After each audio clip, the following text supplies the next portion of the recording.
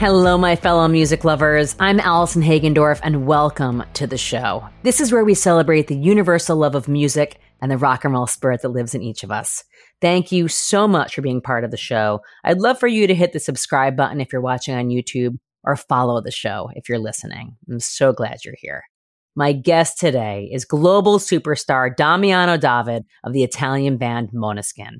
We talk all about his dedicated journey, starting in high school, practicing 4 hours a day, busking in the streets, to his meteoric rise, selling out arenas around the world. How he stays grounded, healthy, and humble, collaborating with icons like Iggy Pop and Dolly Parton. How he navigates haters and the dark side of social media, and the possibility of a solo career. And stay tuned after the interview for my sound advice. New music you need to know. It all starts now.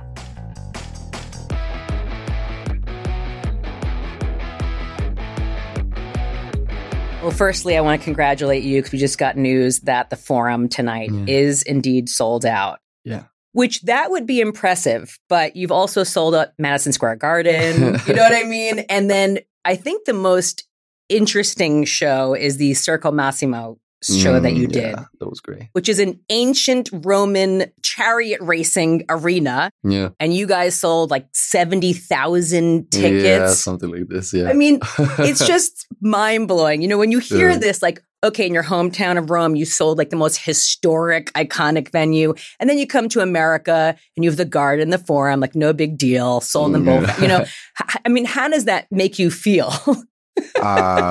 Actually, you never get used to it. Like thinking that there's such a huge amount of people willing to pay and travel and give you so much of their time, because like the majority of the fans, they get to the venue like the day before, or 2 days before. When we played the Circus Maximus, there were people like waiting outside since the whole week.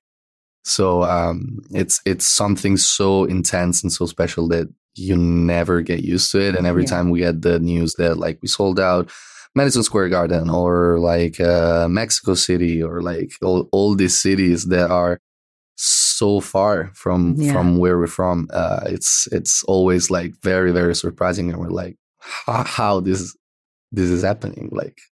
And a lot of people probably think that you sort of like catapulted into fame, you know, and it was like out of nowhere, you know, you guys are just global superstars, and you are global superstars. But what intrigues me is the story behind it, and how I know you have been working towards this your whole life. The whole band has. Yeah. And I would love to learn more about you guys. I've seen all the videos of you busking in the streets. Like, I love that. And even rewinding to the beginning, because I know you've been singing pretty much your whole life. Yeah. Right? Yeah. When did you realize that you could sing, or that this was going to be your thing? It was my mom and my best, like when I went to elementary school, my best friend mom, she was a singer in a choir.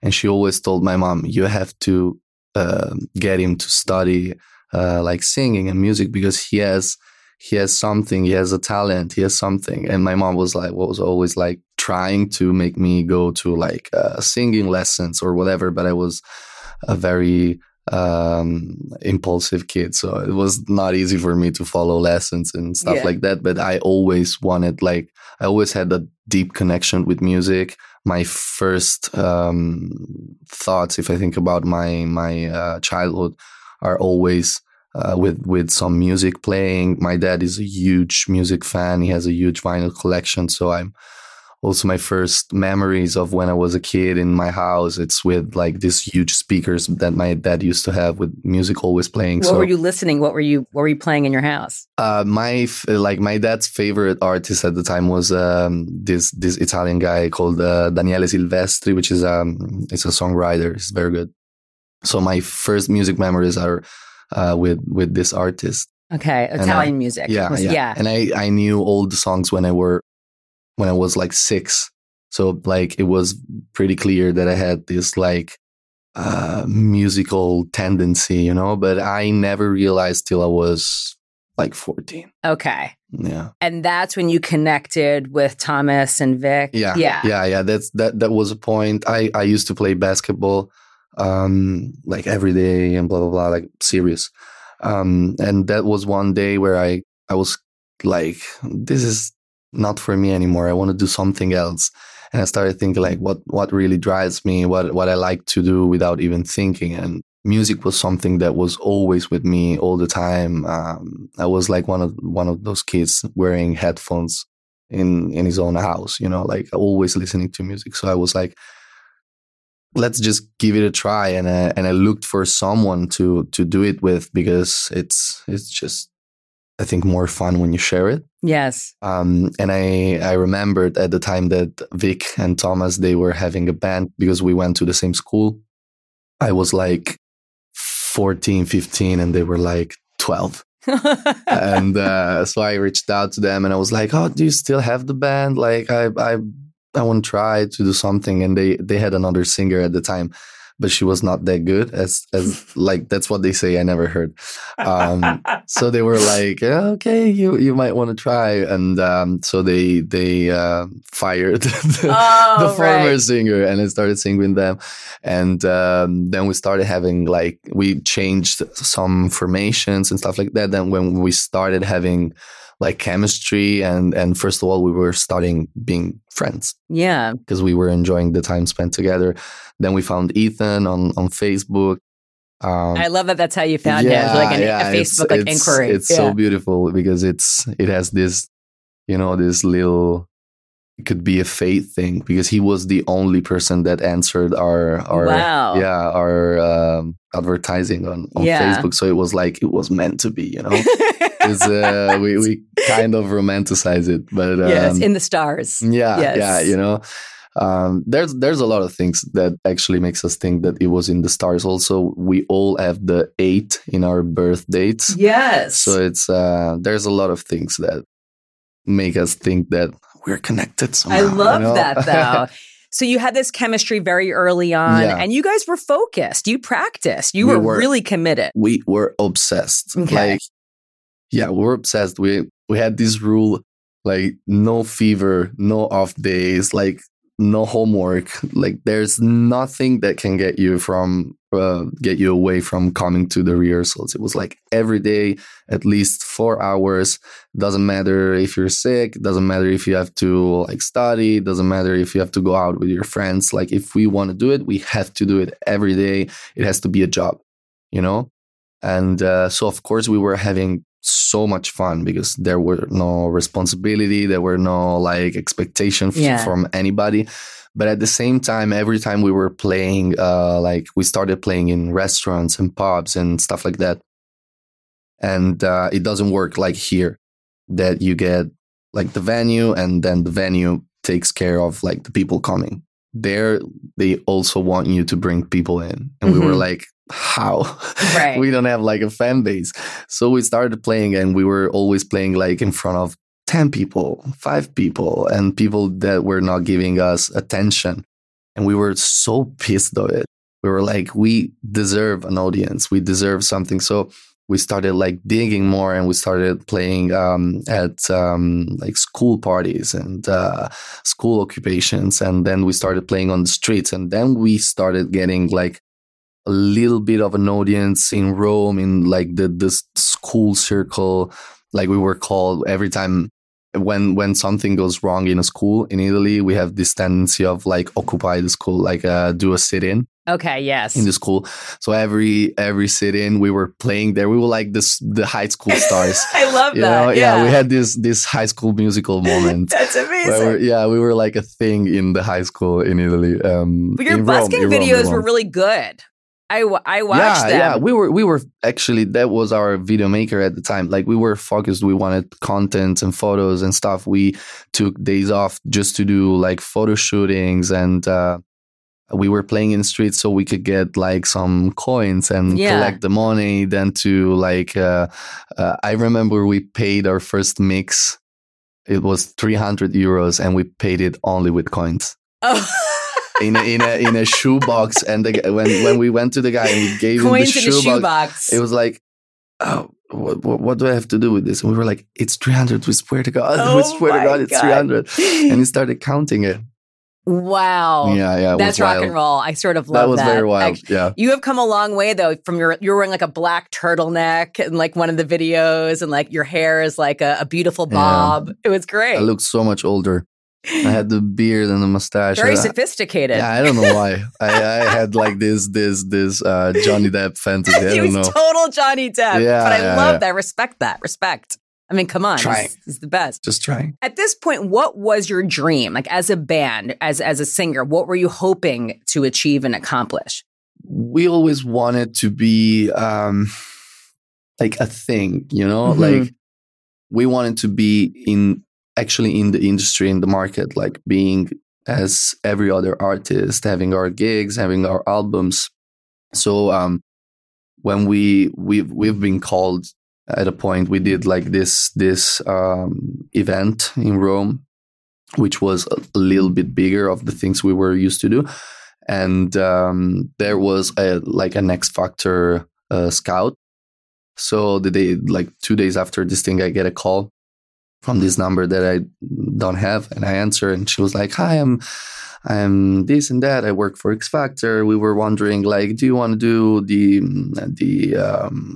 how do you call it? Like audition? Yeah. Do you want to audition for it? Like, well, and I was like, oh, no, thank you.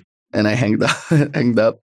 Because you didn't believe it was the person, or you thought it was no, because we were like, oh, this is not cool, you know. Yeah. But then I told them, and especially me and Vic, we always been like huge X Factor fans. So we started talking about it, and we were like, okay, maybe we should do it, blah blah blah. And then we started talking with our friends, and they were like, no, don't go there. Because there's also all these rumors about like the X Factor contracts. It's terrible. They stop you from making music for 5 years and blah, blah, blah, blah, blah. But of course, nothing of it.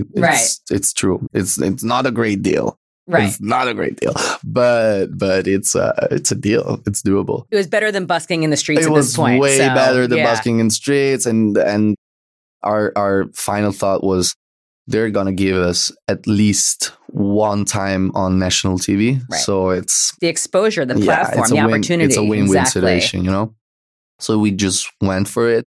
And we found out there that we were mentally a lot ahead of all the other contestants without knowing, because there's this moment that's called artist propositions, where basically you go to your judge and you propose the songs that you want to do. And everybody had like 4 or 5 songs, 6 songs. We had a 40 songs catalog. Oh my God. We played for 2 hours and a half. That's unbelievable. In front of the judges. And they were like, basically, great. We have the whole thing. So we were so ahead of all the others, because from the day one, we knew all the songs that we were going to do. We already rehearsed everything. So our mindset was more than worrying about, okay, we got to study the song, we got to rehearsal the song and blah, blah, blah. We already knew it. So we had time to think like out of the schemes. And so it was all about like, what are we going to do in this performance, and how we're going to be perfecting the performance. Yeah. How are we going to be like, we always wanted to look like the guest. Mm-hmm. Like, we don't want to look like we're in the competition. We want to look like we're the international guest. Yes. You know, we had this very arrogant. Well, you've been prepared. We were very arrogant, but in the best way possible. You know, you were confident. Yeah, there was also like this healthy amount of naive thinking. Yes. Like everything is possible, like a little bit delusional, you know. But at the end, I think it's what made us successful. We always aimed for targets way higher than our possibilities, so that even if we land a little bit lower, it's always good. So, well, I think because you had put the work in and you were good, that you created your own luck. It was your preparation meeting that opportunity that made you, that brought you that fortune. But you'd been working at it this whole time. Yeah. So it's like you got the opportunity, we're good to go. Yeah, that's the thing. I think that like the mindset that we had when we were like kids, prepared us to be ready to take the chances that we were getting. And I think even with doing this, of course, I think we missed some chances that we had. But that I think makes us think of how important it is to be like mentally ready for this industry and for everything that comes about with it.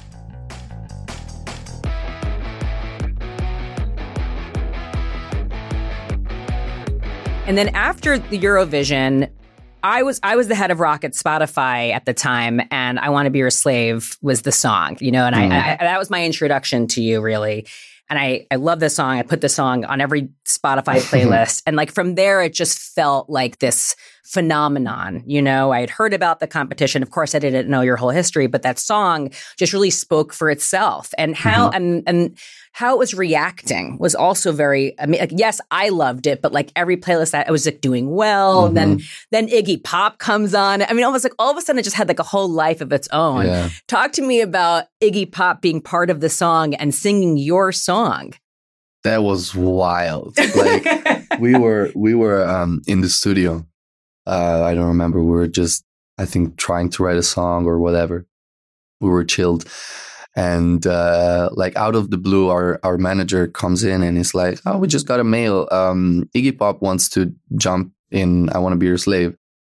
It was like this 20 seconds of realization where everybody was silent and we're like, what the fuck is going on? Yeah. Like, how we got here, And we're like, of course, like, let's do it. Yeah. So we pushed so much that like 2 days after we were having this Zoom call with him.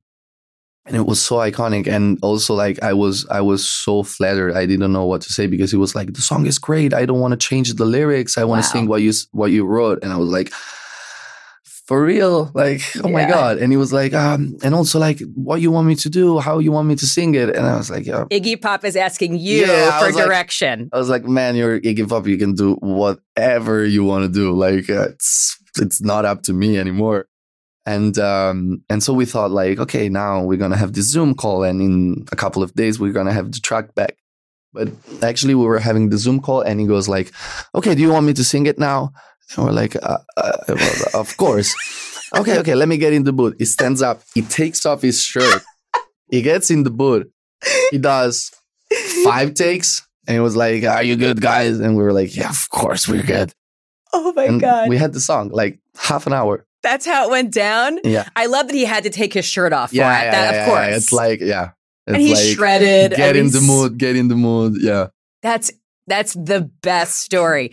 And you've had moments like this, having co-signs from Mick Jagger. And, I thought you had an interesting reaction when Mick Jagger said something like, you and Youngblood, who we love, and he's been on the show, and MGK, that you're like saving rock and roll. But I thought that your response was really interesting. And you said that.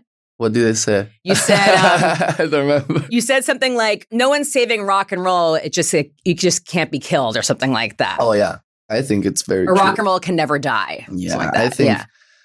I think people talk too much about music genres. Right. I think like it made sense in the 70s, in the 80s, because the genres were very like defined. Very defined. And there was like the rock culture and the hip hop culture and pop culture. Now I think that everything is pop culture because with our phones we can reach to every information about anyone in just 1 second. So everything is pop culture. Yeah. You cannot be niche anymore. So I think there's a lot of talking about like they're the last rock band. They're not really rock because they have this pop sound. And it's like, yeah, I know, I'm a pop star. It's like how about listen and enjoy the music? How does it make you feel? Yeah, you like it? It's cool. Like I think we're all pop stars and we just interpret pop music in a different way. But pop doesn't mean mainstream or like cheesy stuff. Right. Pop means popular. Popular. So whatever gets popular, it's pop. So you can do the most experimental stuff, but once you get people to listen to it, I'm sorry, it's pop. It's pop. It's true. I think everyone's just so excited that you all play instruments. Yeah, I think that's really what it is. That It's a band. It's a legit band with that everyone plays instruments really well. You write your own music. I always say we are a guitar live band. Right. That's what we are. I love that. Yeah. And I think also the songwriting is important to talk about because everyone knows you're an amazing performer, and I want to talk about that. But you are a fantastic songwriter. And I'd love to talk about that. And I actually went through and looked at some of my favorite songs, and I was just looking at the songwriting credits. But it's cool because you can have a song like Torna a Casa, and you wrote that yourself. And then I Want to Be Your Slave, the band wrote that together as a band. Mm-hmm. And that's a massive song that the band wrote. And then, of course, Time Zone and Honey, and If Not For You, we brought in Max Martin, Justin Trent, amazing songwriters. But the fact that you have proven that you can do it all. You can write yourself with the band, with outside writers, with the band. That's really shows that you're adept songwriters. I think that as an artist, my best quality is that I'm pretty adaptable. Mm-hmm. Like I'm not married to anything that I do. Like I love everything I do, but I'm not obsessed with anything that I do. And I don't think that any of the things that I did with the band, that I did on my own, defines my identity. It's just a part of my identity. Yeah. So songwriting for me is the best thing about my job because it allows me, first of all, to meet the most incredible people in the world. Like you mentioned, Justin, he's a fucking genius. Incredible. Like working with him is so inspiring. Like the vibe he has and the way he managed to be so like joyful and then switch in 1 second and get you in this like very serious and dark places, and the amount of words he knows and like the way he knows the English language is incredible. Yeah. And how much he helps me to express my thoughts because with English, the only thing that I still struggle a bit, it's sometimes I know what I want to say, but I only know like 1 or 2 ways to say it, but there's hundreds of ways to say it.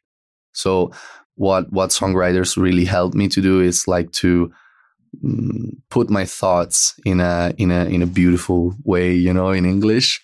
Like the songwriting, it's something that also really helps you to know yourself, know what you like, and how much you're ready to open up with people, because it's all about that, like how much of yourself you want to give to people. And there's been a time where, and you can see it, I think, from my lyrics were very, very angry because I was like hiding myself behind it. It was using my music as a shield. Mm-hmm. Now I completely switched, and I really want to use my music to open up with people, because I feel like I'm ready to do it. I worked on myself, and now I kind of like how I'm coming out. And that's so amazing. I'm ready to share it with people. And songwriting, it's like my favorite part because it just allows you just get in a room with people that you never met. And the first 5 minutes it's basically just tell me all your traumas. So we don't have to go through it. We already know everything, and we can just start writing songs. And it's so beautiful because you skip all that, that the small talks part. Yeah, mm-hmm. And you get like to the deep shit immediately. And it's such a powerful thing. It's like a first date and a therapy session at the same time. It's but that's what it is. And it also brings out parts of your personality that maybe in your everyday life you kind of hide or you struggle to put out. In that moment, it's just pure freedom. It's so beautiful. I think it's really the most magical part of my job. That's absolutely beautiful. And you mentioned, you've been working on yourself and getting comfortable. Like how has this process been like? I mean, it's just to be through so many different phases and iterations in front of the world while you're developing and discovering yourself. Yeah. You're doing it in front of everyone. How has this journey been? Basically, I always thought that getting famous didn't affected me, but actually it did, because I closed a lot. I got very private when I got famous and known, because I'm not I'm actually an introverted. So like when I'm on stage, I like being, of course, I love being looked at and I love being judged and I love that people are there for me. But in my everyday life, I don't really like to be under the radars and all this stuff. So for a lot of years, I used to like hide everything and be like just my stage persona. And I was only putting out that because it was making me feel safer. You know, it was something like, I decide the way you perceive me because I give you only this. I only give you like the savage rock and roll part, which makes you feel like very strong and all this stuff. But at one point, I was like, I'm not just this. I'm so much more than it. And first of all, I have to understand it and embrace it. Like also my vulnerable part, my failures, my traumas and all this. I have to be able to embrace it and face it. And then maybe I'm going to be able to share it with people. And I think that now it's time to do it. And I think also it's beautiful to, I don't know, give the others the chance to take something from your experiences and not being just, it's not selfish, but like when you go through a lot in your life and you learn a lot of things and you get some wisdom, something like that. I think it's beautiful to have a platform that allows you to share it with people also because like the majority of our fans are younger than us. So if I can use my experience to help them somehow, would be like great, like a lot more than awards or stuff like that. It'd be the most rewarding to know that the fans are resonating with you and you're speaking to them. That's awesome. I was wondering that because you are such an incredible performer and you don't leave anything on stage. I mean, you give yourself, you give everything you have, emotionally, physically, you sing your heart out, you know. I can only imagine. And also it's an energy exchange because you're giving so much. And then when you come off the stage, sometimes it's grueling. It is grueling to find that healthy sort of balance to then, how do you sort of, that the highest highs, a lot of performers, when they're that intense, they have low lows, you know, and it's a constant struggle to sort of, to find that healthy balance. Yeah, for me, I found this method, but it came natural. Actually, I didn't have to think about it. Like it's my stage persona. It's not me, but it's someone that I have to like wake up when I get on stage. So like when I have to play a gig, I'm like, I don't even think about it till 1 minute to the stage. And then we have this intro, which is like 1 minute. And in that intro, in that moment, I close my eyes, I take a deep breath and I get into the mood that, okay, you're on stage. You're the talent, you're the artist. Yeah. So like everyone is here for you. Like I hype myself and, it's a mindset. And I get in that atmosphere. I get in that mood and, everything feels different. Like there's no shame of anything. I feel like I'm allowed to do pretty much everything. It's freedom. And also like there's no boundaries anymore. I don't have to control or adapt to anything. It's my show. So I decide the pace. I decide what happens. But when the last song finishes, like exactly in that moment, when the beat drops, it's over. Like, wow, you got to get back as fast as you can to your normal persona, because otherwise going to having 50,000 people clapping and shouting for you, and then you go to the backstage and the backstage is dirty. It's silent because it's only you. You're eating like leftovers because there's nothing, the catering is closed and you have to fucking run away, so you cannot wait for like deliveries to come, so you're eating rice and tuna. And there's like this huge contrast, you know. And if you get too used, like if you normalize being on stage, right, I think it gets very, very unhealthy. It's not normal to be on stage. Right. It's not normal to be on tour. It's not normal to be a celebrity. Like, Right. it's not a normal lifestyle, and it doesn't have to be normalized. It's a moment. It's our job.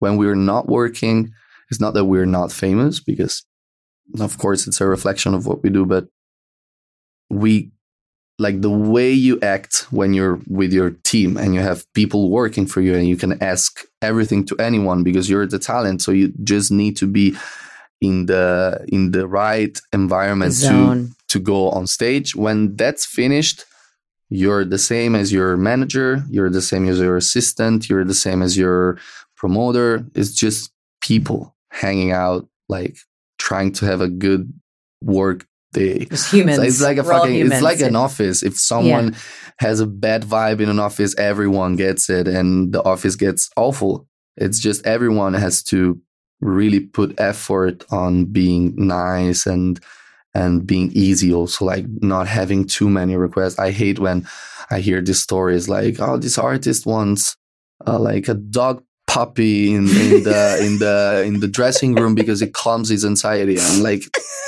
just fucking go to therapy. Right. Like, why do you have to have your team go to get a fucking dog for you? It's too much. That's too much. We're playing music. We're not saving lives. It's weird. We, like, I think where our goal is to give people 1 hour, 2 hours where they're not thinking about anything, just the music. So they could cry, get emotional, have fun, get horny. Release. Yeah, like whatever. It's just, our goal is to release those emotions, to give them like 2 hours where they can put everything out, and then they go back home with this relief feeling. Yeah. But we're not like heart surgeons. Right. Like, we have to chill out.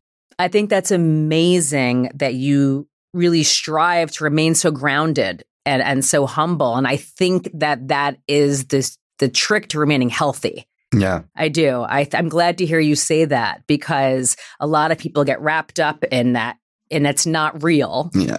And then it's sort of setting themselves up for disaster. Yeah.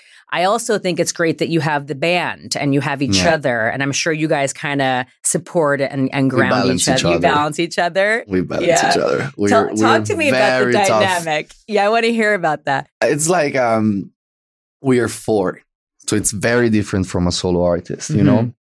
Because our managers, they're for all the four of us. It's not just for one. And same with the assistant, and same with the stage crew, like whatever. We have to be able to split everything, and you know that everything that you ask for, you're taking one request away from the other member of the band. So like, choose wisely, what do you want, and stuff like that. And like with this dynamic where nobody wants to be like the mean one or the hard one, we got like so simple that now when we get asked like, what do you ask for your backstage? And we're like, we don't ask anything, because you're like water. Yeah, because everyone is like afraid of asking something, because the other one might go, who you think you are, fucking Paul McCartney?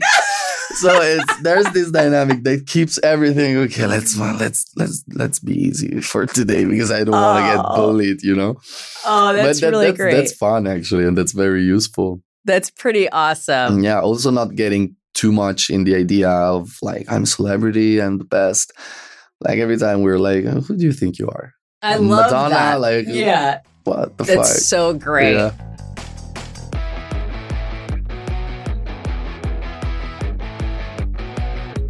And I love seeing all of the pictures of you guys. You always look like you're having like a wonderful time together. I saw you recently. You were in Nashville rocking the cowboy hats. I mean, okay, first of all, you guys all look amazing in cowboy hats. There's that. And the picture with Dolly Parton.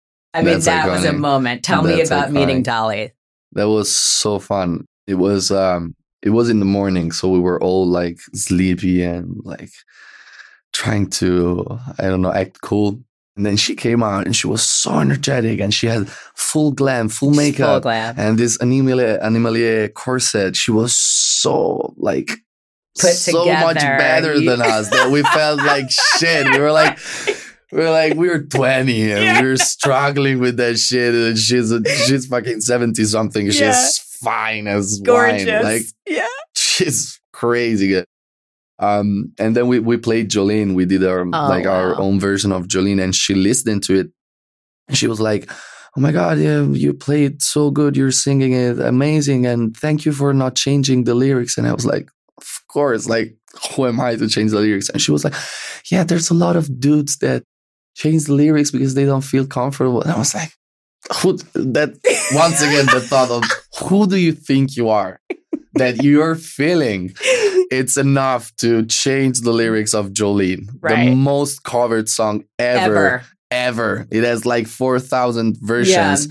Who do you think you are to change the lyrics? Like, talk about the best performer and songwriter, Dolly Parton. I mean, it doesn't get much better. I mean, she's the epitome of performance and songwriting, you know? I saw this really funny meme. It was like, Dolly Parton wrote Jolene and I Will Always Love You in the same day, and I can't even get like my laundry done. You know, it's like something like she wrote both of those songs in the same day. I mean, talent like that. Must have been a good day. Yeah. I mean, is there anyone you look to that is just, you know, whether it's a songwriter or a performer or artist or or a fashion icon? I love your style, which I want to talk about as well. Are there people you look to? Of course I do, but I have like a weird feeling for everything that came before, because there's this way of thinking that a lot of people have, is that if something is before the 2000, it's good. If it's after the 2000, it's not good. It's not like that, my dear audience. It's just that today we have these fucking phones and you can get information about everyone in every moment. So if you want to know about us, Måneskin, you just type Måneskin and you have everything, all our catalog, all of our photos. So you have everything at once. Yes. In the 70s, if you want to get a picture of Robert Plant, you got to go to the shop, buy the magazine, and maybe you get 2 photos of Robert Plant for the whole year. Yes. So of course you fucking fantasize about it. You idealize. You make them huge. They were fucking huge. The best band ever existed. But by the way, same. Is Led Zeppelin your favorite band? It's not my favorite band, but I think it's the greatest band ever existed. Interesting. 2 different things. Yeah. I think greatness is objective and taste is subjective. I love that, though. So we don't have this chance to be legendary. Right. Because we are pop. We are everyday culture. We are in people's everyday life. In the 70s, you couldn't go around with fucking headphones listening to Olivia Rodrigo all day. You have to go back home, buy your vinyl, take the vinyl on the fucking, I don't know how you call it, and listen to the vinyl, listen to the whole thing. Yes, the entire It's completely different. We are playing a completely different game. It's like it's like playing hockey and playing soccer. Right. It's You're like absolutely 2 right. different sports. Unrelated experience, how people consume and experience music. Yeah. So like I try to look up at artists of my generation, and I think there are people that are crazy talented, like Billie Eilish. She's amazing. Olivia Rodrigo, she's amazing. Justin Bieber, he's a fucking talent. Like there's people that are considered like pop and mainstream, but they're actually getting into the culture and changing it, and people want to dress like Billie Eilish. Like kids want to dress like Billie Eilish. Kids want to be like Billie Eilish, and that's the same thing that was happening with Led Zeppelin and blah blah blah. It's just that today you want to be like Billie Eilish, but the day after you see a photo of, I don't know, Olivia Rodrigo, so you want to be like Olivia Rodrigo, and the day after you see Måneskin, and maybe you want to be like Måneskin. Like we overstimulate it, so we don't even have the time to get so attached to something. And I think in a way it's healthy, because you reduce the idolization of celebrities. Everything gets more normal. Like they have breakups, they have TikTok like me. They do TikToks, they do TikTok dances to have fun. They have mental health struggles and they cancel tours. And this song doesn't go so well. Oh my God, they fail. Like we're humans. Yes. And being in the everyday culture I think makes you more human in a way. And on the other way, we're slowly becoming fucking canvas for people. So it's I think that people should be educated on how to use social medias and how to deal with celebrities and new things, and like the stimulation that the internet yes. they give us, I think should be like a school subject. I agree. Because it can be so unhealthy. So toxic. It's dangerous. It's so dangerous. Yeah. How do you navigate it? Like, how do you remain healthy with your usage of social media? You got to learn that even if you're in the biggest shitstorm you've ever seen, this is a very small portion of the world. Like, even if you get, I don't know, 20,000 bad tweets against you, you always have to think, what is 20,000 against 8 billion people in the world? It's just a small segment. And of course, like,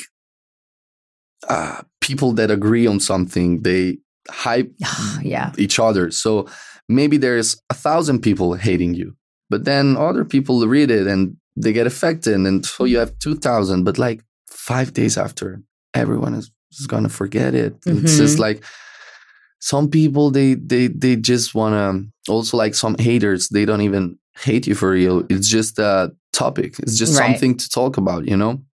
So like for 1 hour, they fucking hate you. They write hateful comments, but 5 minutes later, they're not even thinking about it. So everything is relative. And you also got to be like, we have the privilege to make art and to express ourselves in the way we want to. Yeah. Like, I decide what to say in a song and nobody can tell me like to do it in a different way. And I think that with this privilege, it comes that when you open yourself to the world, you cannot want that everybody understands. Right. Of like course. You have to take the risk. Uh-huh. And I think that's why I say like you have to be ready to do it, because if you're not very sure of who you are, it's very easy to get affected by people's comments and think that you're a piece of shit because people just say it. But people know like a very small percentage of your life, and they don't know like your human being part. At least you're not showing it. So it's very relative. You just gotta deal with it. And I think also that if it gets out of hands, you can answer. Like, I'm not very pro with this, like, be better, don't answer, don't lower yourself to their level. Why shouldn't I? Like, what am I? Who am I, Superman? No.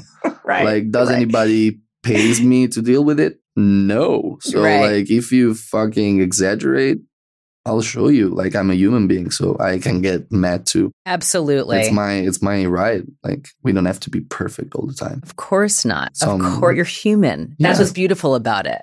You know, I think that's what resonates more, that you're actually human. Yeah. You're not Superman. You're a human being. I don't want to be Superman. I know. Like, too much responsibility. Not for me. That's true. You have voiced in the past about being anti-drug, and that because it has to do with like your art and clarity. I mean, is that how do you still feel that way? I mean, it's very like how do you say it? Like, definitive to say anti-drugs. Right. I'm not anti-drugs. Right. Like, I'm anti-killing yourself or either going. I'm anti-drugs when you're working. Like, if you go on stage and you're fucked up, it's very I think it's very disrespectful. Like, to go on stage drunk or like so high that you cannot like even fucking connect or remember your song, or you're singing like shit because you're fucked up. I think it's very disrespectful, because once again, there's people paying their money and saving their money to come see you. And it's not just the gig ticket. Sometimes they have to take planes and they have to pay for the hotel. And it's just so disrespectful to, like, if the ticket it's €20, $20. Sorry. It's $20. I'm paying $20 to see you at your fucking best possibility. I'm not paying to see the worst version of yourself. If you're gonna be the worst version of yourself, I'm gonna pay €1. Yeah. I'm paying for the full performance. Like if you go to a hotel and you pay $2,000 for a room, and then the bed it's dirty, you don't want to pay $2,000 anymore. Yeah. It's a service. And I think it's the same. People pay for it's not a service, but people pay to see something. It's an experience. Yeah. You're paying for an experience. Yeah, the full experience. Yes. And if you give them less than that, you should give them back the money. Yeah, I understand that. Also, we were talking before about overdoing drugs, not doing it in moderation. Unfortunately, the 27 Club, some of the greatest musicians to ever live, Amy Winehouse, Kurt Cobain, Jimi Hendrix, Jim Morrison. When you hear stories like that and how famous they were, and a lot of times they couldn't deal with the fame, does that resonate with you at all? Just how they were unable to deal with fame in a lot of cases? I think that nowadays we have so many more tools to avoid it. Like mental health was not a thing at the time. Also, they knew that drugs weren't good for your health, but they didn't actually knew how bad they were. And especially like in the 80s, the industry was like wild. Normalized it. Yeah, that was the default. Like that was the norm. Yeah. So it was, I think, the worst time to be a celebrity because the labels were fucking expensing it. Yeah, and like squeezing everything out of you. Yeah. And you had no chance like to go against it. Like you didn't have like a platform to say my label is killing me. Right. Like now you just do an Instagram story and everybody knows what's going on. So we have more tools, and also I think there's some artists that are doing great thing to make people understand that we are humans. Like last year that Shawn Mendes canceled his tour, I was like, he's the bravest guy on earth. Do you feel extra sort of pressure being Italian and being one of the very few Italian artists to have such global superstardom? Like I was trying to think like what other Italian artists like Bocelli or Pavarotti, these legends, right? But very few. I mean, maybe on one hand, Yeah. So do you feel an added pressure to keep succeeding or to represent your country? Talk to me about that layer of pressure, responsibility. Yeah, I have a lot of pride to be like one of the very few Italians to make it. That's something that makes me like very, very proud. Oh.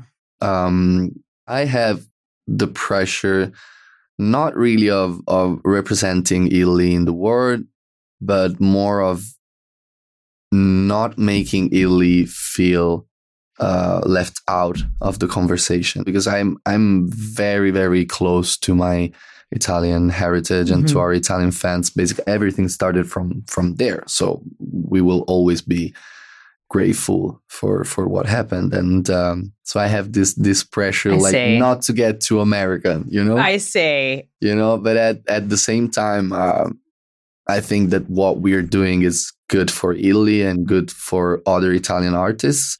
So I'm like, okay, whatever. We're going to think about it. Now I'm working on it. So I think by being so massive, that's incredible for your country. I mean, look at a band like U2. You know what I mean? They're one of the biggest, of course, Irish bands, but they've become so big that it's just like pop culture. It's popular. It's global.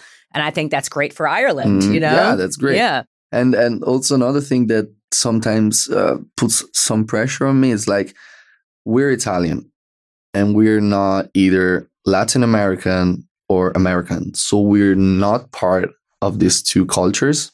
So I know that everything we do has to be so fucking perfect to get in. Like we have to actually work more than the indigenous artists, because of course we're not part of the culture. So we have to find ways to get in the culture, and we speak English with Italian accent. So like you can hear that we're not American. So we have to get American somehow, to get in the market, to get people used to see us as a pop thing, as a mainstream thing, as part of the culture. Right. Would you consider living to America? I'm sorry, guys. No, I could live here some of the year. Yeah. Some of the year. That's the best balance. Because like, to write music, this is the best place in the world. Right. Like, the best producers are here, the best songwriters, but the vibe that Italy gives, I'm sorry, it's unmatchable. It's the best. Yes, I was just there earlier this summer, and it is the greatest. Respect.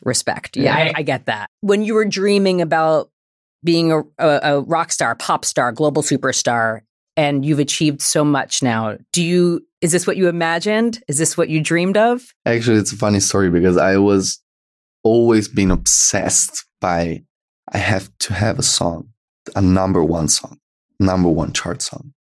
And all my life was based on this. I was obsessed. I had this engine inside of me. And then we actually got it with Beggin'. And when I got it, I was like,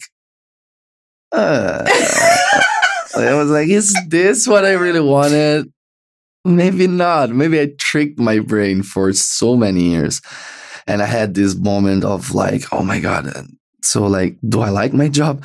Do I want to keep doing it? Like what's my purpose with it? Like, do I want to just make music and whatever, how it goes, it goes? That really, really hurted me in that moment and made me feel like lost. And I didn't know, like, why am I making music? Like, what's my purpose? And I had several months where I went like numb. I was just doing my tasks, just go on stage, sing, go back home. You're done. I was not really thinking about it. I was not really into it, because it was a way to protect myself from suffering. If you have no expectations, if you're not involved, you cannot be disappointed, But then that numbness started to like transform into kind of depression and stuff like that. So I was like, okay, I have to fix it. And I found out that actually songwriting is my real purpose. That's what I actually want to do. At one point in my career, I want to stop performing and just be a producer and a songwriter. That's incredible. Do you think that you would ever do any solo music? Why not? Like, I think it could be a very healthy thing and a very destructive thing. The only thing that matters is how you agree it with the band. Yeah. Because the band, it's always going to be what gave me everything I have. And if I ever have the chance to do a solo project, I have to keep in my mind that it's thanks to everything I did with the band. That's my foundation. That's where I come from. That's where I developed as an artist. And most of everything, it's three people that always supported me and always had literally had my back on stage, supporting me. And I always had like this shield of my band, my musicians. Like, if I fuck up, they're going to save me. If they fuck up, I'm going to save them. So that's a dynamic that really scares me thinking about it. Like, if one day I have a solo project, I'm going to be alone. Like, it's going to be all on me. Mm-hmm. But on the other hand, being in a band means compromise. That's right. To always compromise about everything. About how you dress, about what you say in the interviews, because we have to agree. I cannot say some shit that they do not agree with. Right. And sharing your, like, trying to explain to someone what you wrote in your lyrics so they can talk about it too, and try to match your feelings with them feelings so you can write the right song. And everything is a compromise. And it's wonderful because 4 brains have more creativity than just one brain. And it's beautiful to share ideas and share music. And it's beautiful to have a music project shared with other people. Yes. But at the same time, I think that it comes a point where every artist should do his own thing and like saying, this is me. Yeah. And this is what I would do if I was alone, if everything was about me and thought about me. It's cathartic. Yeah. And I think also, like if I do a solo project tomorrow, I think that it's going to help people understand more about the band, right? Because I'm one of the 4 elements of the band. So if you see my full universe, you're going to be able to see my influences in the band and see what doesn't come from me. And actually, by knowing me better, you're gonna get to know the other 3 better. So I think it's very interesting, and I actually wish that one day we all do like a solo project 1 year, and then we come back together with like new ideas, new stimulations. I think art should be always trying new things and never stopping in your comfort zone. When something gets too comfortable, it's not the the right chair, you know? You are such an inspiration. So you always have to challenge yourself. So being alone scares me. Let's be alone. Like let's put myself in that uncomfortable situation, because it's the only environment where I can actually grow. And if I grow, my band can grow. If I stop developing, my band is going to stop developing. That's where the magic happens, actually, when you put yourself in the most uncomfortable position, you know? When you take risks. Exactly. All right, let's do deep cuts. Name a song, album, or artist that changed your life. Recovery by James Arthur. Excellent. What was your first concert? Guns N' Roses in Rome. Really? That's an incredible first concert. Yeah, because they were it's funny because my mom and dad bought us like the Guitar Hero game. Oh yeah. And it was this version that was Aerosmith versus Guns N' Roses. So you had the whole catalog of the 2 bands, and I got obsessed with Aerosmith, and my brother got obsessed with Guns N' Roses. That's so good. So there was this inner fight between me and my brother, but then he won because we went to see Guns N' Roses and not it's sort Aerosmith. of a win-win though. Either one would have been amazing, and they're both performing now. I was a bit pissed, you know, because it's my brother's favorite. But still a pretty great first show. Oh my God, great. I love that. If you were not a musician, what would you be? I would love to be either a comedian, because I love doing impressions and shit, like accents and stuff like that. Or can you do one for us? What's it? God, please. And or either work in the like restaurant field. I love work like food and hosting and shit like that. What is your favorite meal or cuisine? That's very hard. I think if I should decide something that I eat every day, would be pasta al pesto, because it's easy, it's beautiful. Like that green, it's so beautiful, and the smell of basil, I love it. It is gorgeous. Great choice. What is your most prized possession? I have a football shirt that was worn by Maradona. Oh wow! On the pitch, and it's still dirty. It was never cleaned. It was never cleaned, and it was of the championship here. I don't even know the value of that thing. I keep it like hidden. Is it like framed, or like how do you have it? Okay, yeah. That's amazing. Yeah, that has no value. I think it's that's invaluable. Yeah, incredible. That's worth, I think, more than my house. So that's pretty amazing. Yeah. That's awesome. What is something your fans would be surprised to learn about you? I think there's this idea that I'm like a savage, a rocker, and like a player, and like that I hook up every day with a different girl. And it's not like that. Of course it happened, but I'm very like I'm romantic and shit, and I tend to like get close to people. I don't like to have like shallow relationships. I don't like one night stands. I always look for something into a person. Otherwise, I'm very not into it. Oh, that's really beautiful. You like to connect. You like the connection. Yeah, I get that. That's awesome. If you can meet any celebrity, dead or alive, who would it be? Can he be a celebrity? Yes, He's a celebrity, of course. Yeah, Leonardo da Vinci, hands down, without thinking. Wow. The biggest genius of course, of all time. History. That's an incredible choice. Wow. Okay. Obsessed. I understand.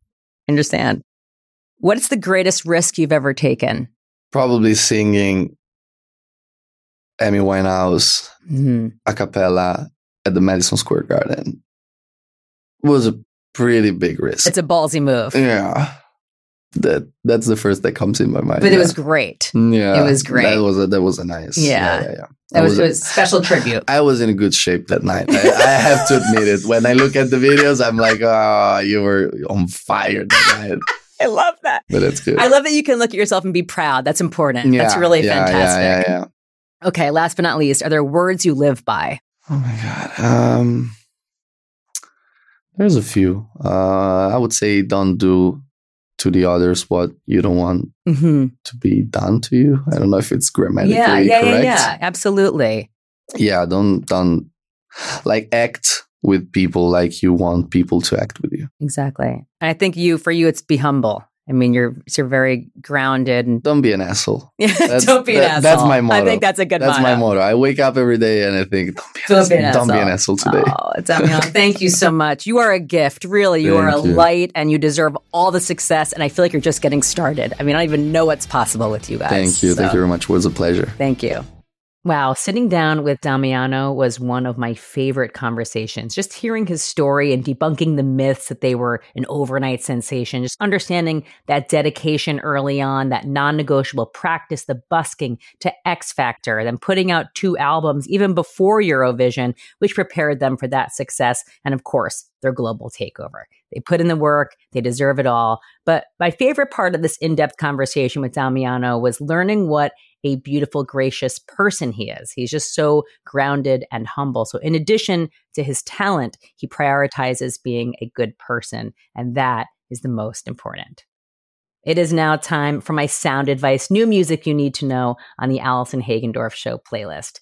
Kicking off this week is the latest from today's guest, Damiano David of Måneskin. Their expanded deluxe edition of their 3rd studio album, Rush, is out today, which includes 5 new songs, including this one. Damiano said it's a story of a meeting between 2 people who together see a bit of sadness in each other's eyes, something that makes them feel out of place. It's an invitation to join in a new adventure without actually knowing what awaits them and enjoying that journey. Listen to Måneskin's Honey, Are You Coming? Also out this week is another new one out today from my favorite new band, Return to Dust. I will continue to champion these guys because I just love what they're doing. I love their sound. I love that they're so DIY and completely independent. But this is an extremely personal song, and the video highlights what it feels to be the child in an abusive household. Bass player and vocalist Graham Stanish shared that it was a chance to shed light on something he's kept close to his chest for a long time, and it wasn't until his parents' passing and years after that he felt comfortable sharing. The song and the music video speaks for itself. Check out Return to Dust song out today, When You Look at Me. Next up is another independent band, Motherwind. They are from Wisconsin and they cite other modern alt-rock groups like Bad Flower, Highly Suspect, and Nothing But Thieves as influences, 3 of my favorites. This song is about knowing a certain love may be toxic, but craving it anyway. I'm sure that is something we can all relate to. Check out the latest from Motherwind, Dirty Sheets.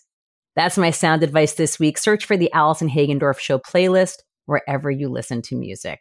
Thank you so much, as always, for being part of the Allison Hagendorf Show. New episodes drop every Friday, so make sure you follow and subscribe so you don't miss a thing. You can find the show wherever you listen to podcasts, and you can also watch the show on YouTube. I'd love to hear from you, so please like, rate, comment, review, whatever you're feeling, and reach out to me on socials at Allie Hagendorf. I'd love to connect. Let me know who I should interview next and what new music I should feature on my sound advice. Thanks again. I'll see you next week. And remember, you're a rock star.